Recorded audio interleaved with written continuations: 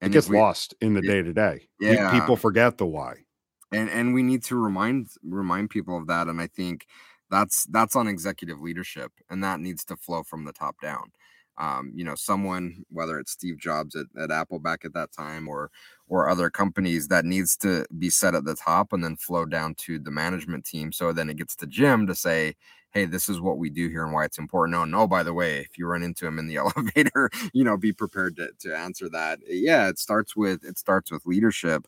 And for a good chunk of companies, I don't know that they know that. So it may be hard to answer. Even as a leadership team, oftentimes the purpose, and we've talked about this, is, well, our purpose is to create more profit.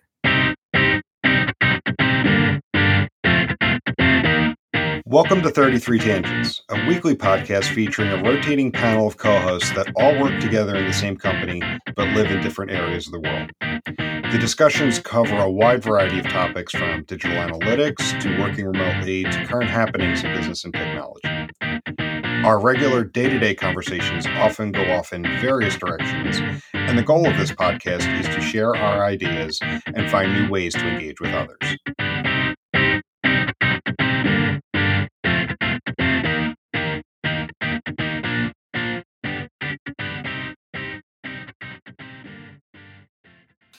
So I was out here this morning having a one-on-one with John, and we were kind of talking about how awesome it is. And with him, like, I never know. I always start out our calls where are you at? So he's back in Bangkok right now. But I'm just like, the weather's finally starting to turn nice. It's spring, and we get so caught up with just routine, that it's like we have all of this freedom and flexibility to work wherever. I'm like, you know what? I'm going to work from the deck today. I don't always have to go to some location. It's just somewhere different in your house or somewhere, like, it doesn't need to be exotic, just to kind of shake it up a bit. So hopefully this works, but I made it a point to take the laptop outside today and try to do everything from out back. That's awesome. Yeah, so, like the minute I saw the video pop up. So for those that are listening to audio only, Jason is recording this from his back porch. So I see, a bit of a mountain in the background there. It's a nice sunny day. It is super sunny. The trees. It's nice. Got the mountains. We got the pine trees. It's 56 degrees. Feels amazing. Yeah. So yeah, let's do it. Got to take advantage of this. And I know you built your outdoor space so you can work, and you did some calls from there last year, and it's just nice. It's nice to kind of break it up every once in a while and sit in a different location, and we can do that. Yeah, the spring's been a little chilly, so I haven't gotten out there yet, but I've got it ready. So as soon as it gets a little bit warmer, I'm going to be outside. Yeah, it's been chilly here too, and that's why I want to take advantage of it. It's like, it seems like there's a limited few months where you can really enjoy working from outside, and it's finally there. I planted a basil plant on Sunday, and it snowed on Monday. So, God. But it all melted off by noon. It's just like one of those things where it got cold enough overnight where the rain turned to snow. But it's like, but now it's nice. I think it's supposed to get to like 65 today, which is good. I like that temperature range. Nice. Yeah. Yeah, because last night we were talking about joining the local pool for the summer. So, we have a place to take a little one, or at least Suzanne does while I'm working. But I was debating with myself. I'm like, maybe I could take the iPad there, like cut out like around noon on a Thursday or Friday. Yeah, because the iPad and just take some notes while I'm over there, and then go swimming. Yeah, because you invested in like a specific setup to be mobile, right? I do, yeah. So I've got the laptop. So I've got the 15-inch MacBook Pro. So I've got that, and then I've got the really big screen here. So I've got a nice desktop setup. Just ran an Ethernet cord last week because just the Wi-Fi gets shoddy sometimes. Yeah. Just so I'd make sure I know I'm hardwired in, especially when recording. Yeah. Or doing like video presentations. But I also invested in an iPad Air 4th generation last spring. So I've got that, and everything is synced up. So like anything, like I've got Dropbox synced up to it. I've got iCloud Drive. So anything that I'm working on pretty much anywhere on my local machine or like anywhere on my actual laptop is going to be available to the iPad. So, and I'm finding a lot of the things I need to do, I could do with the iPad. Now, I mean, like the laptop, you're just faster though. I will say that. Like with the virtual keyboard on an iPad, it's definitely slow.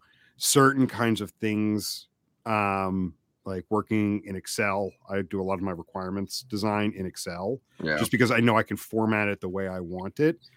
It's a little bit slower. Now, I am tempted to spend money on the Apple Magic Keyboard for the iPad because then it turns it into a hybrid laptop and tablet.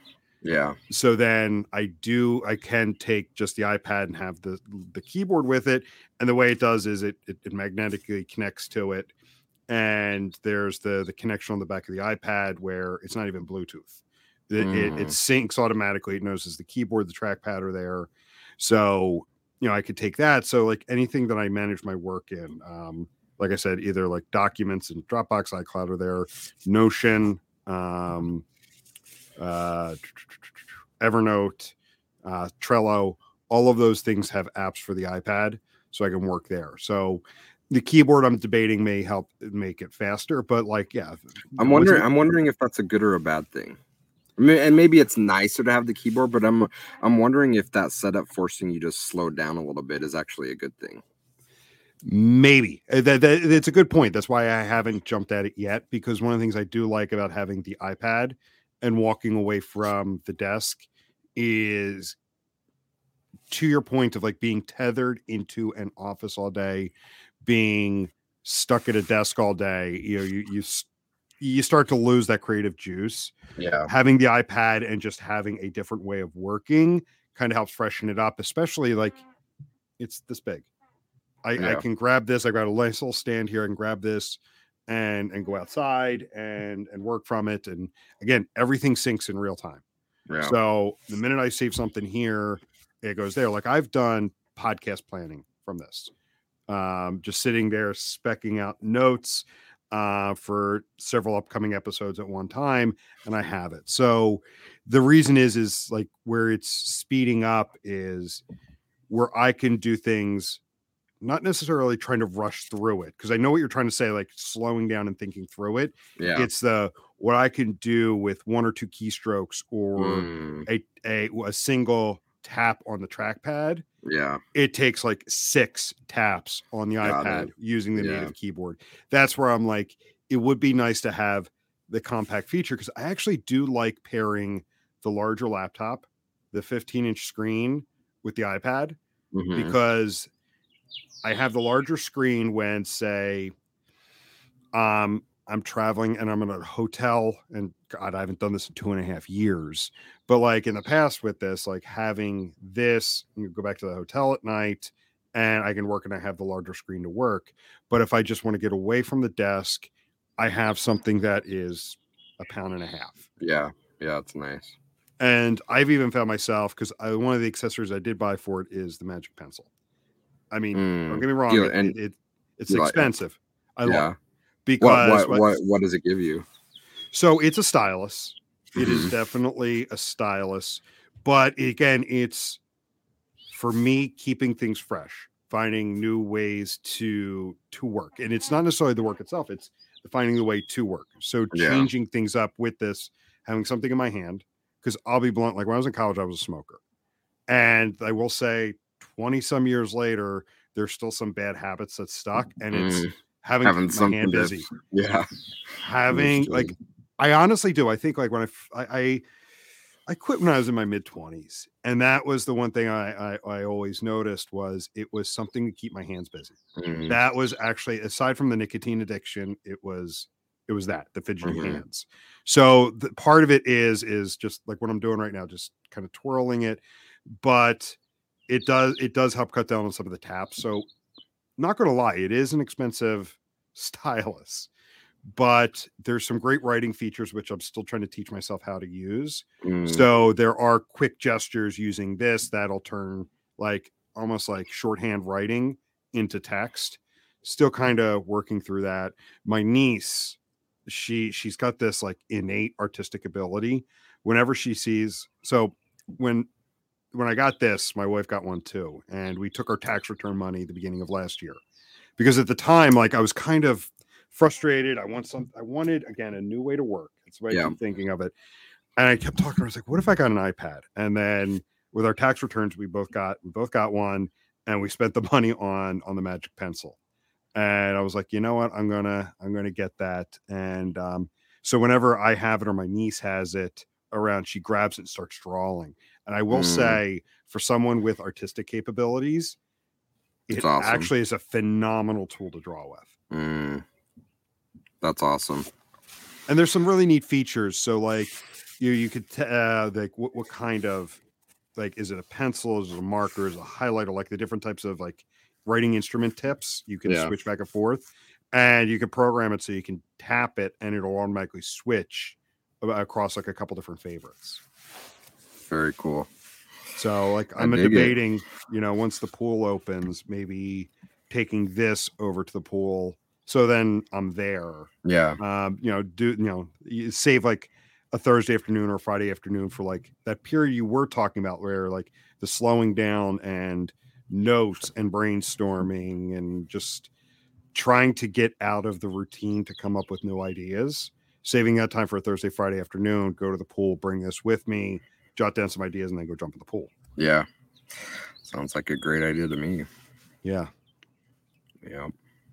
So, I mean, we gotta take advantage of these opportunities, as we started off the show. We've created kind of a different way of doing things. And so being able to celebrate and enjoy these opportunities, I think, is what it's all about. Yeah. And a completely unrelated story, but as I mentioned, I was talking to John this morning, and him and I were joking around on LinkedIn the other day where I was talking about some of my thoughts around how we handle time off for people entering the company. Mm-hmm. And he said something like, is this policy retroactive, asking for a friend? Nice. And I responded something like, dude, you're already in. You can take the time off you want to take off anyway, so it doesn't matter. Mm-hmm. And I guess one of his friends in Southeast Asia messaged him. He's like, dude, it's so cool that you can joke around with your boss on LinkedIn like that. That must be an amazing culture you work in. I'm like, it is. We have fun, Yeah. I mean, you got to. Like, you got to just sometimes, like, you got to know when to be serious, but you also got to know when to just chill the F out and have fun. Man, I couldn't agree more. Because you're going to drive yourself nuts. Yeah. Yeah. It's a long game. It's a long game, but, it's rare for people to play the long game. And we've talked about this on other episodes, especially if you're a publicly traded company, everything has to be about right now. We have to get there right now. And it's so refreshing and calming to be like, nah, we don't need to get there right now. We can take our sweet ass time and, enjoy the journey. So that's how we see it, at least. Yeah. And all of this does tie in nicely for with my topic for today. So like just talking about like the ways of doing work and being productive and trying to get those creative juices flowing so that you're actually like, you're just not pounding away on a keyboard, that you're just not writing something up. It's actually something of value. There's that idea, but then just enjoying what you do and enjoying the journey, long-term versus short-term. All of this comes together where I want to continue our conversation around data activation. So last week we introduced the topic and we talked at it from a mostly conceptual level. What is data activation? What do people mean? When is it hype? When is it real? You laid out 3 great pillars for data activation, starting with just dashboards? Are people actually consuming the data? Down to then insights, where you're not just reporting on what happened, but that you're actually learning, about visitor behavior on a site, or customer behavior, all the way down to on the website of things, actually using the data in real time to drive optimization and personalization. So we talked Mhm. about those pillars.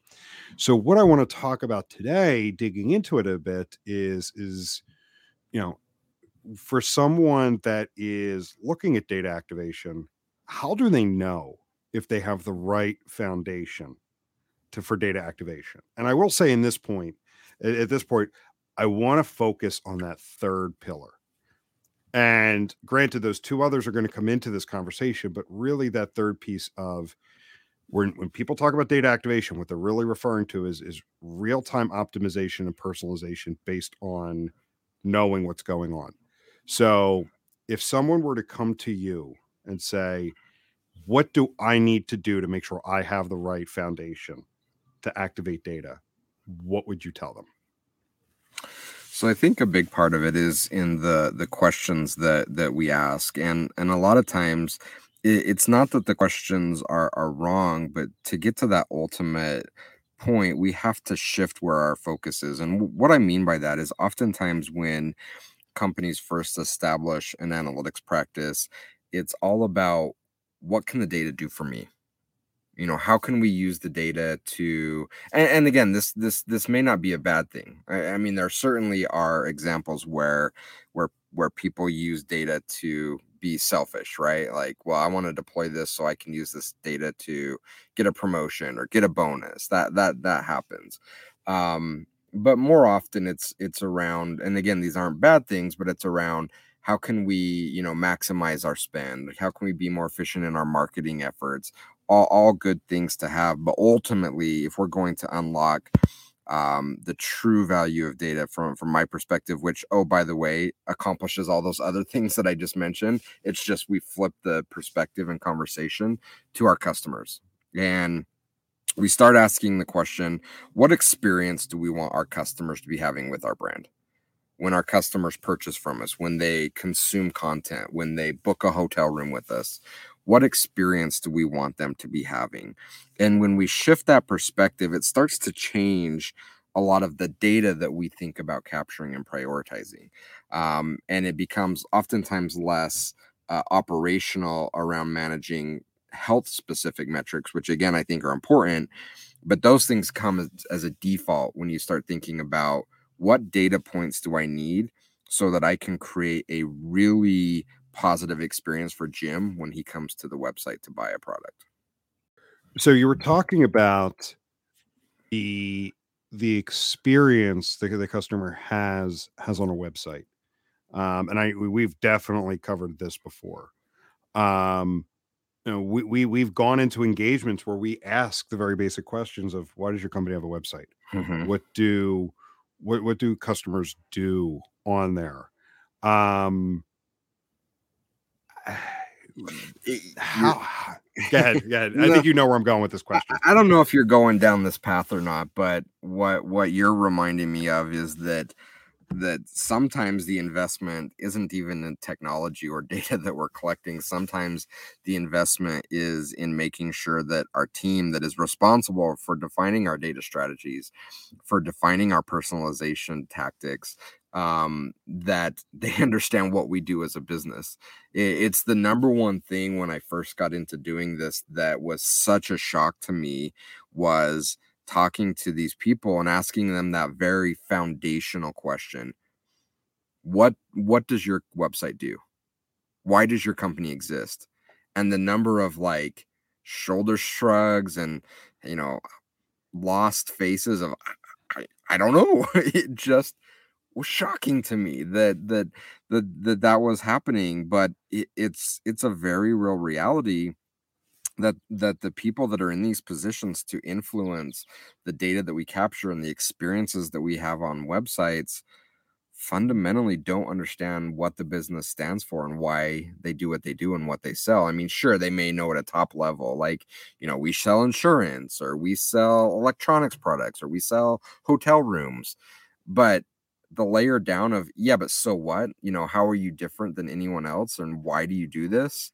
They simply don't know. So if you don't understand those fundamentals, it's really, really difficult to define a data strategy and a personalization plan in order to help highlight the experience that you want to create. So as much as it's important to see things through the eyes of your customer, you have to start with why the business exists, so you can put yourself in that frame of mind of what, going back to my question, what experience do we want Jim to have when he comes to our website to book a hotel room? How can I answer that if I don't know why we exist as a company? Mm-hmm. So I was going down a very similar path, and I thought of how to word it properly, but I think you gave me a great intro there. So I do have a similar question, but before we move on to that, talking about the teams, analysts, those running optimization programs, not understanding what the point of the online experience is, or what the company is trying to create with that online experience. Whose fault is that? Is it the employees, or is it the companies, or is it both? And I'm leading you a little bit, but that's fine. And by company, do we want to break that down to somebody that can be held accountable? Because company is kind of nebulous. So yeah, we could. I thought we could start broad, because I'm not going to say anything more, because I don't want to lead you any further. Well, I mean, I'm not sure. Let me put it that way, because I think that I think that there are probably multiple ways to look at it. So from the analyst side, let's take it from the analyst or the implementer side. I'm of the belief that if you and if I'm not answering your question, I'm going off track, let me know. But I'm of the belief that if you care about your job and what your role is, it should naturally come to you to have that interest of learning more.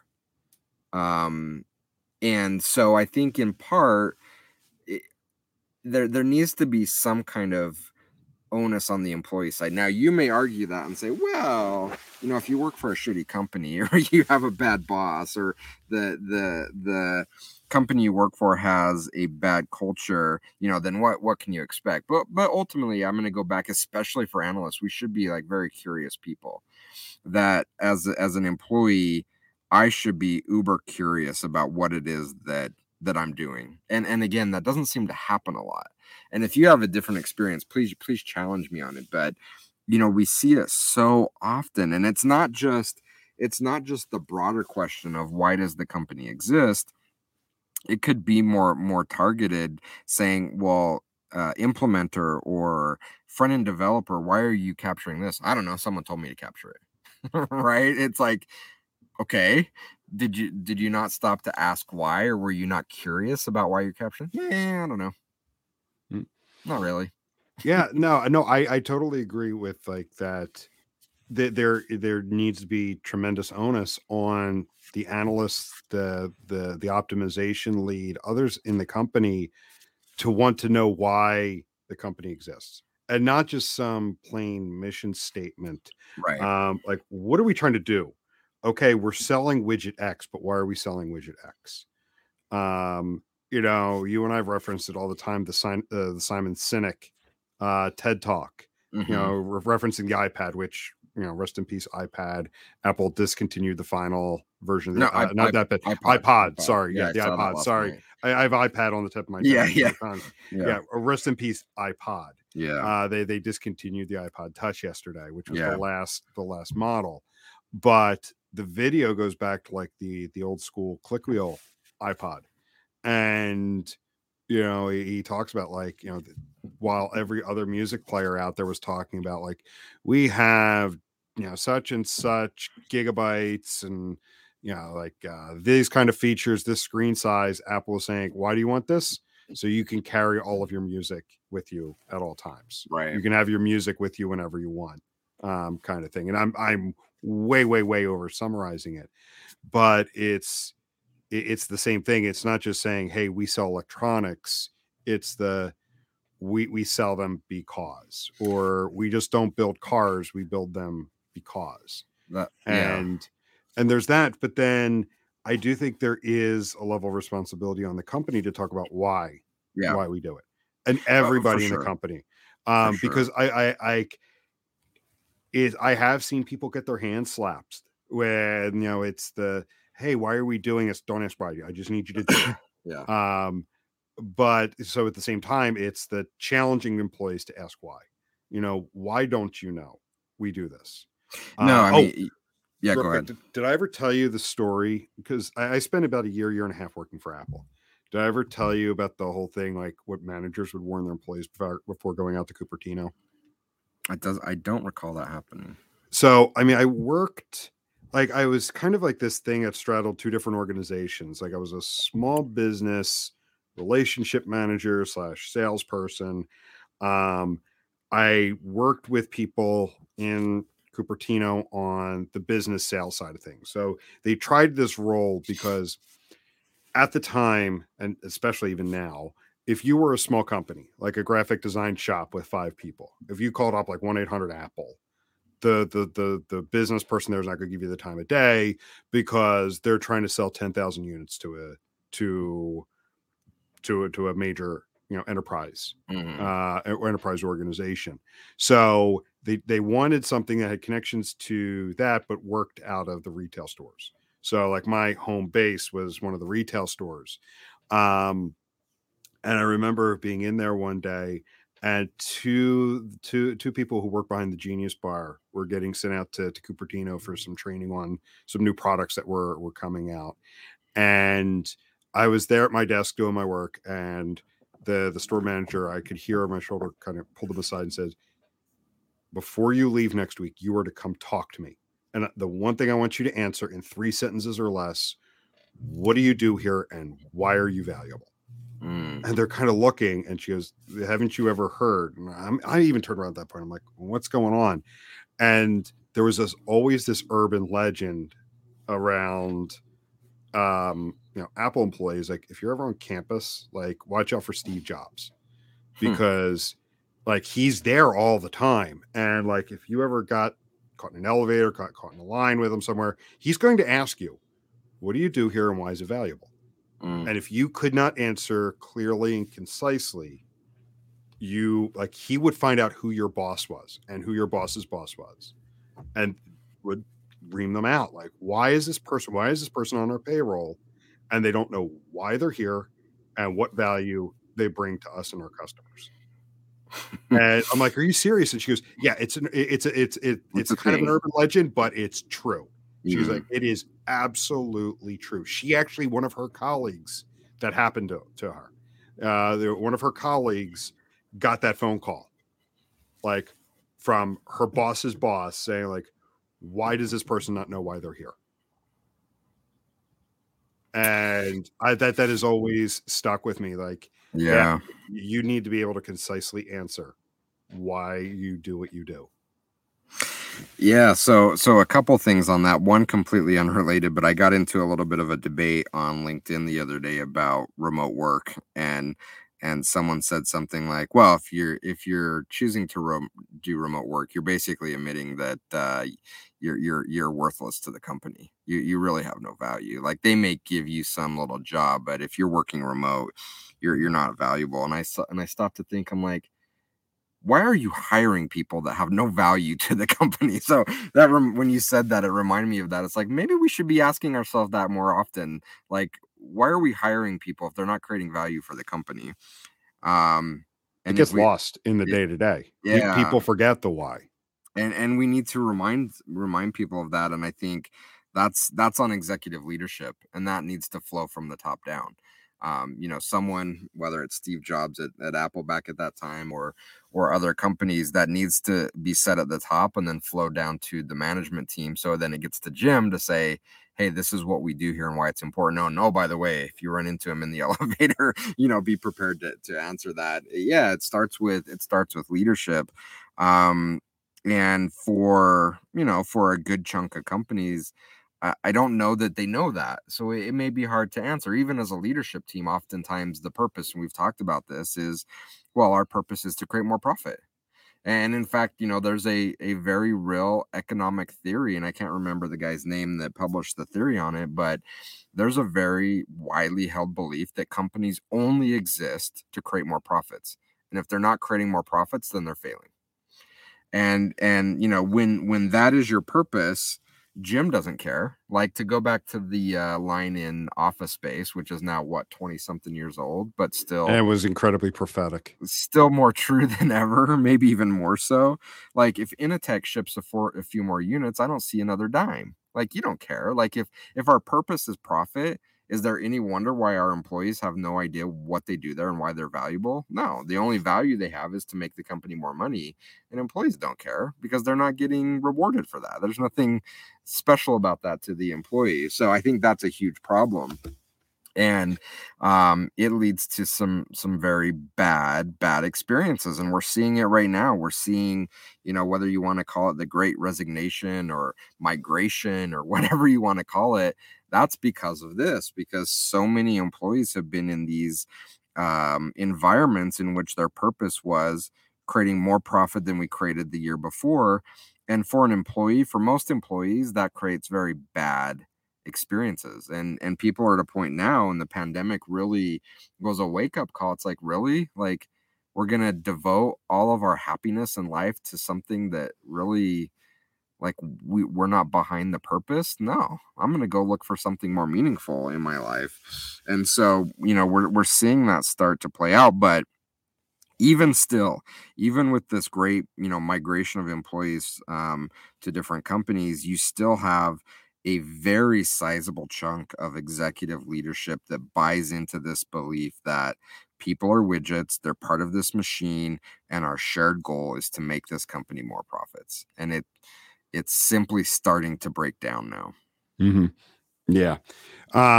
So to kind of bring it back to how this all lines up with what we're talking about today, because at the title of this episode, I can imagine people are saying, oh, okay, I need to make sure I have this kind of thing on my site, I need to have this tool in place, I need to have this kind of configuration. Everything we've talked about for the last 20 minutes is the most important piece of any kind of data activation foundation, is understanding why the company's in business, why they have an online experience, and why customers want to buy from them. I mean, that's it. The underlying pieces of how we make that work are critically important, but they shouldn't be driving the conversation, because when they do, the conversation often goes off the rails. And again, just follow me on LinkedIn. I like to talk about this stuff all the time. So if you like these topics, you can chat with me on LinkedIn, because I post about it all the time. I think it was last week I posted about this topic, where there's so many conversations happening in the data activation space specific to optimization around, well, we need this tool that's fully integrated with our data lake, and we're going to do these advanced modeling statistics on top of it. And I'm like, that's awesome. But why are we doing that? And our good friend Randy jumped in and said, really it should just be about, making it easier for people to find what we sell so they can give us their money. And he's right. Like, we get so carried away with the operational details and the technologies and the software. And again, I think those things are critically important, but we've got it backwards. Those things should come in and align with our vision for what we're trying to do, rather than the other way around, which is happening so often. And so while these companies get bogged down with trying to come up with these overly elaborate MarTech setups, and then they get that in place, quote unquote, because oftentimes they're poorly put in place, but let's say they get it in place, then they get bogged down with trying to come up with these overly complicated tests to run, when in theory, this is not that complicated. Now, making it happen, getting all the pieces there is incredibly complicated. But the question we're trying to answer is a very simple question. And that question is, what do we sell and how can we make it easier to get the right products in front of the customers where those products align the best? That's really what we're trying to do. And unfortunately, we overcomplicate that in our kind of over exuberance to do cool things, but which ultimately don't really solve much. Yeah, you're going to try to get me to go on my rant about bureaucracy, aren't you? I mean, I'm always open to getting you to rant. So, because when you're talking there, it's almost as if it helps further my point that the only reason for bureaucracy is to maintain and grow itself. mm-hmm. Whether, no matter where you're looking at it, but especially with corporate bureaucracy, the TPS reports. Let's make another Office Space reference. Mm-hmm. The TPS reports, and just another thing to fill out. But there's somebody or even an entire team's job depends upon people filling out their TPS reports. Mm-hmm. Yeah, and we see that even within the analytics space, we see the over operationalizing of what it is. Now, don't take that to say that having structure and being deliberate about how we run our organizations is wrong. No, we're absolutely all for that. The problem we have is where your product becomes the operational details of what you do. And oftentimes in my mind, that's about control. It's about control. Well, it's about control, and it's about coming up with things, going back to some of our previous conversations, giving people the opportunity to give the optics of doing work. Like, well, what did you do today? Well, I closed 15 Jira tickets. Okay, what does that mean? Like, you actually did the work? No, I mean, I didn't do the work. Like, I just physically clicked the button and said they were closed. It's like, well, why can't the engineer that fixed it close? No, I mean, I have people skills, damn it. Going back to Office Space. Let's create 15 Jira tickets where one will do so that we can show that things are actually moving. And again, I think a lot of these things have to do with the culture of the company, going back to putting the conversation in the wrong perspective. It's about what data and metrics and things can we put in place to make it look like we're valuable, rather than saying, why can't we look incredibly valuable by asking the question, what is good for our customer? And again, I don't want to keep bringing up Office Space. What's good for the company? But, if we ask that question, what can we do to provide more positive experiences for our customers? All of those other things, the promotion, the recognition, making sure that we're valuable, just happen. And sure, we may need to put some structure around how those things are recognized and communicated. But when you put your effort in the right place, then the results that you're ultimately looking for oftentimes just come without you having to force it to happen. Mm-hmm. So beyond the why, once, if a prospect or existing client comes to you and starts to talk about data activation. So once you've cleared up the why are we doing this? Why does the site exist? Why does a customer want to buy from us? What's the next key piece to that someone should have in place if they want to activate data to drive personalization efforts? For me, it all comes down to having a better understanding of who our customers are. So from a data specific standpoint, that means whatever data points you need to capture to understand at an aggregate level who your customers are and what they're doing on your site, and start from where you want them to be and work backwards. So again, if you're a hotel operator, then we need to start with the booking confirmation. That's ultimately where we want people to get to. If we're a retailer, we want them to get to the purchase confirmation. Start there and work backwards, and start asking yourself, what data do we need to understand how our customers are, what the experiences of our customers going through that journey. So we understand the why. We understand why our company exists, and it's something more than to create a profit. Now we need to understand what our customers are telling us. And they're telling us their experience through the data artifacts that they're leaving behind as they book a hotel room with us, buy a computer from us, fill out a lead form from us. And those are the questions you need to be asking to say, okay, now I think I have a good idea of a hypothesis or two that we want to run to see if we can create an even more positive experience. And this is where a lot of companies break down, in that they oftentimes don't see, they have the data, they did all the right things, but then they ignore the data informing how to create a better customer experience with their brand. And what do they end up doing? Just slapping something together. Yeah, I mean, they throw something together and it's usually the loudest person in the room, or it's someone that has I printed off these best practices from this website that I went to that says that we need to change all of our button colors to cornflower blue, and we need to change purchase to buy now. And it's like, why? Well, this other company said it worked for them. Well, that's awesome. Do you know how they came up with that? Maybe they have a bunch of data where for their customers that absolutely, it keeps kicking me out. Yeah, you're on a great rant and it doesn't, the interwebs don't want to hear it. Yeah, it keeps kicking me out. I don't know why it keeps saying connection issues. Maybe my computer's getting too hot. It is quite warm. One of the joys of trying to record outside. So back to my point, if I don't get kicked out because it's too controversial here. These companies are looking at these lists of quote best practices and saying, well, this is going to work for us. And I'm like, well, you don't know where they came up with that. Maybe it's the best practice for them and their brand and their customers, but that doesn't mean it's going to work for you. You've got the data. Use the data. Allow the data to help you define your strategy. So once you understand why, like, what does my company do? What does it sell? Why are we in business?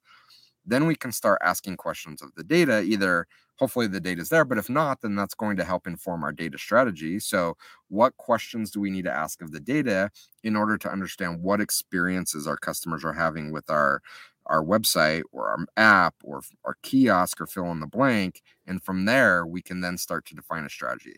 We can then start to come up with some tests that we can run to see if we can continue to refine that process to ultimately provide a better and more positive, enjoyable customer experience, which, oh, by the way, is going to result in more money for us, a promotion for Jim, a write-up from our boss that we did something amazing. All that stuff is just going to happen, Mm-hmm.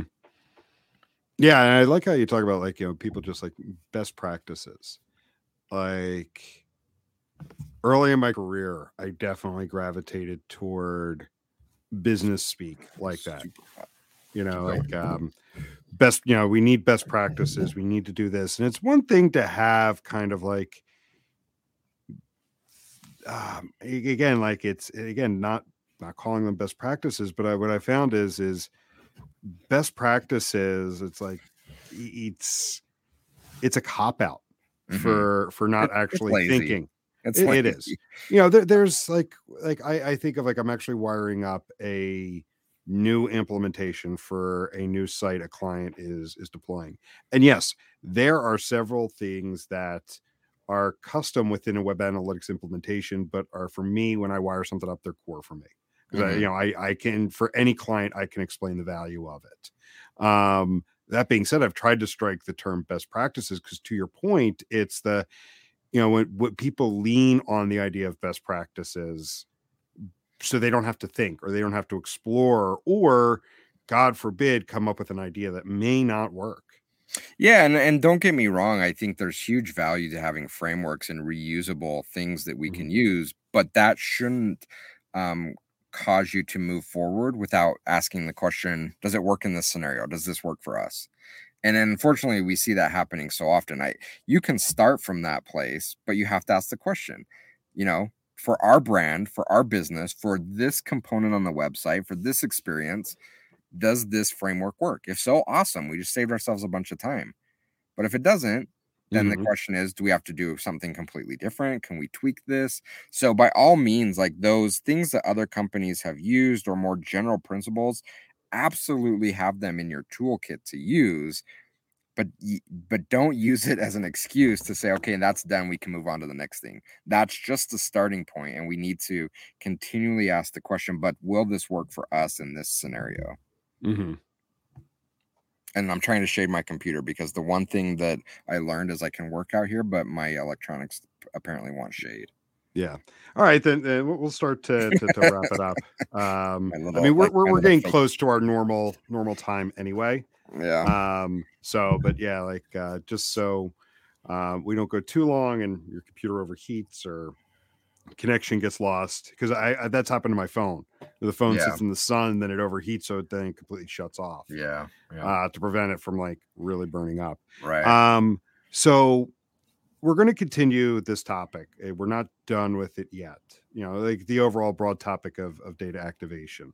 But if there's, I would just say like one other thing. If there's one other thing that maybe we didn't talk about today that you would tell a client or prospect that they need to have in place to make sure that they have a solid data foundation or a solid foundation for data activation, what would it be? Well, I think it's having a connected team. And I won't draw this out, but I think there's 3 pieces to it. And one of the reasons why data oftentimes struggles to get leverage within companies and they fail to see the value of it is they compartmentalize it. You have the business stakeholder that wants outcomes. Hair in my mouth. You have the implementer that's getting the data there. Then you have the analyst, optimization strategist that's building the thing, and they're all disconnected. So I think that's the one thing that we didn't touch on is the importance of all 3 of those roles working cohesively together for one desired outcome, rather than them working piecemeal separately, trying to make it work. It rarely just works that way. You have to be together as a cohesive unit to really drive the maximum value that you're capable of doing when you have the right strategy in place. Mm-hmm. And that's exactly where I was going to go as well. Like, because I can think of like immediately, like, you know, making sure that like your development team, your product team are all on board with this. Mm-hmm. Because yeah, like you can have the analysts, you could have the optimization team, you could have development, you could have product owners, you could have project teams. But if one of any of them isn't bought in, you're going to run into issues. Oh my gosh, we could have a whole episode on that. I have so many examples of that happening. Yes. And maybe we might. But yeah, like I mean, I've seen it where you've got developers who are eager and willing to dive into it. They see the value in it, but then product owners that don't agree with the business owner. Like right. I've seen it where organizations where the business is separate from product. Mm-hmm. So then the product owners are like, no, we own this. Not on my roadmap. This is not on my roadmap. These features are on my roadmap. So no, I cannot prioritize this with the development team, even though they want to do it. Yeah. Right. And that could be everything from making sure that the right data is available, the right tools are deployed, you know, getting into like the finer details of it. Yeah. No, it's a great topic and very much one that is a struggle for a lot of people, not just analysts and optimization folks. Like it's a very real challenge in business. Yeah. Cool. Well, this has been fun. Again, I'm loving this topic, and it's it's definitely cool. Again, for our listeners, I was not prepared for Jason to be broadcasting outside. It was a surprise for me as much as everybody else, and we'll definitely coordinate the next time we do that. But really cool seeing a different background there. Yeah, I agree. Let's do it. Cool. All right, then we will go ahead and wrap up there and talk to everyone later. See ya. See ya.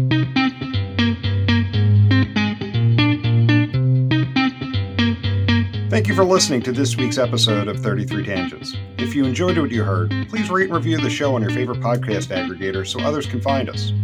If you would like to reach us, you can do so by emailing podcast@33sticks.com or on the web at 33tangents.33sticks.com. 33 Tangents is a production of 33 Sticks, an analytics boutique.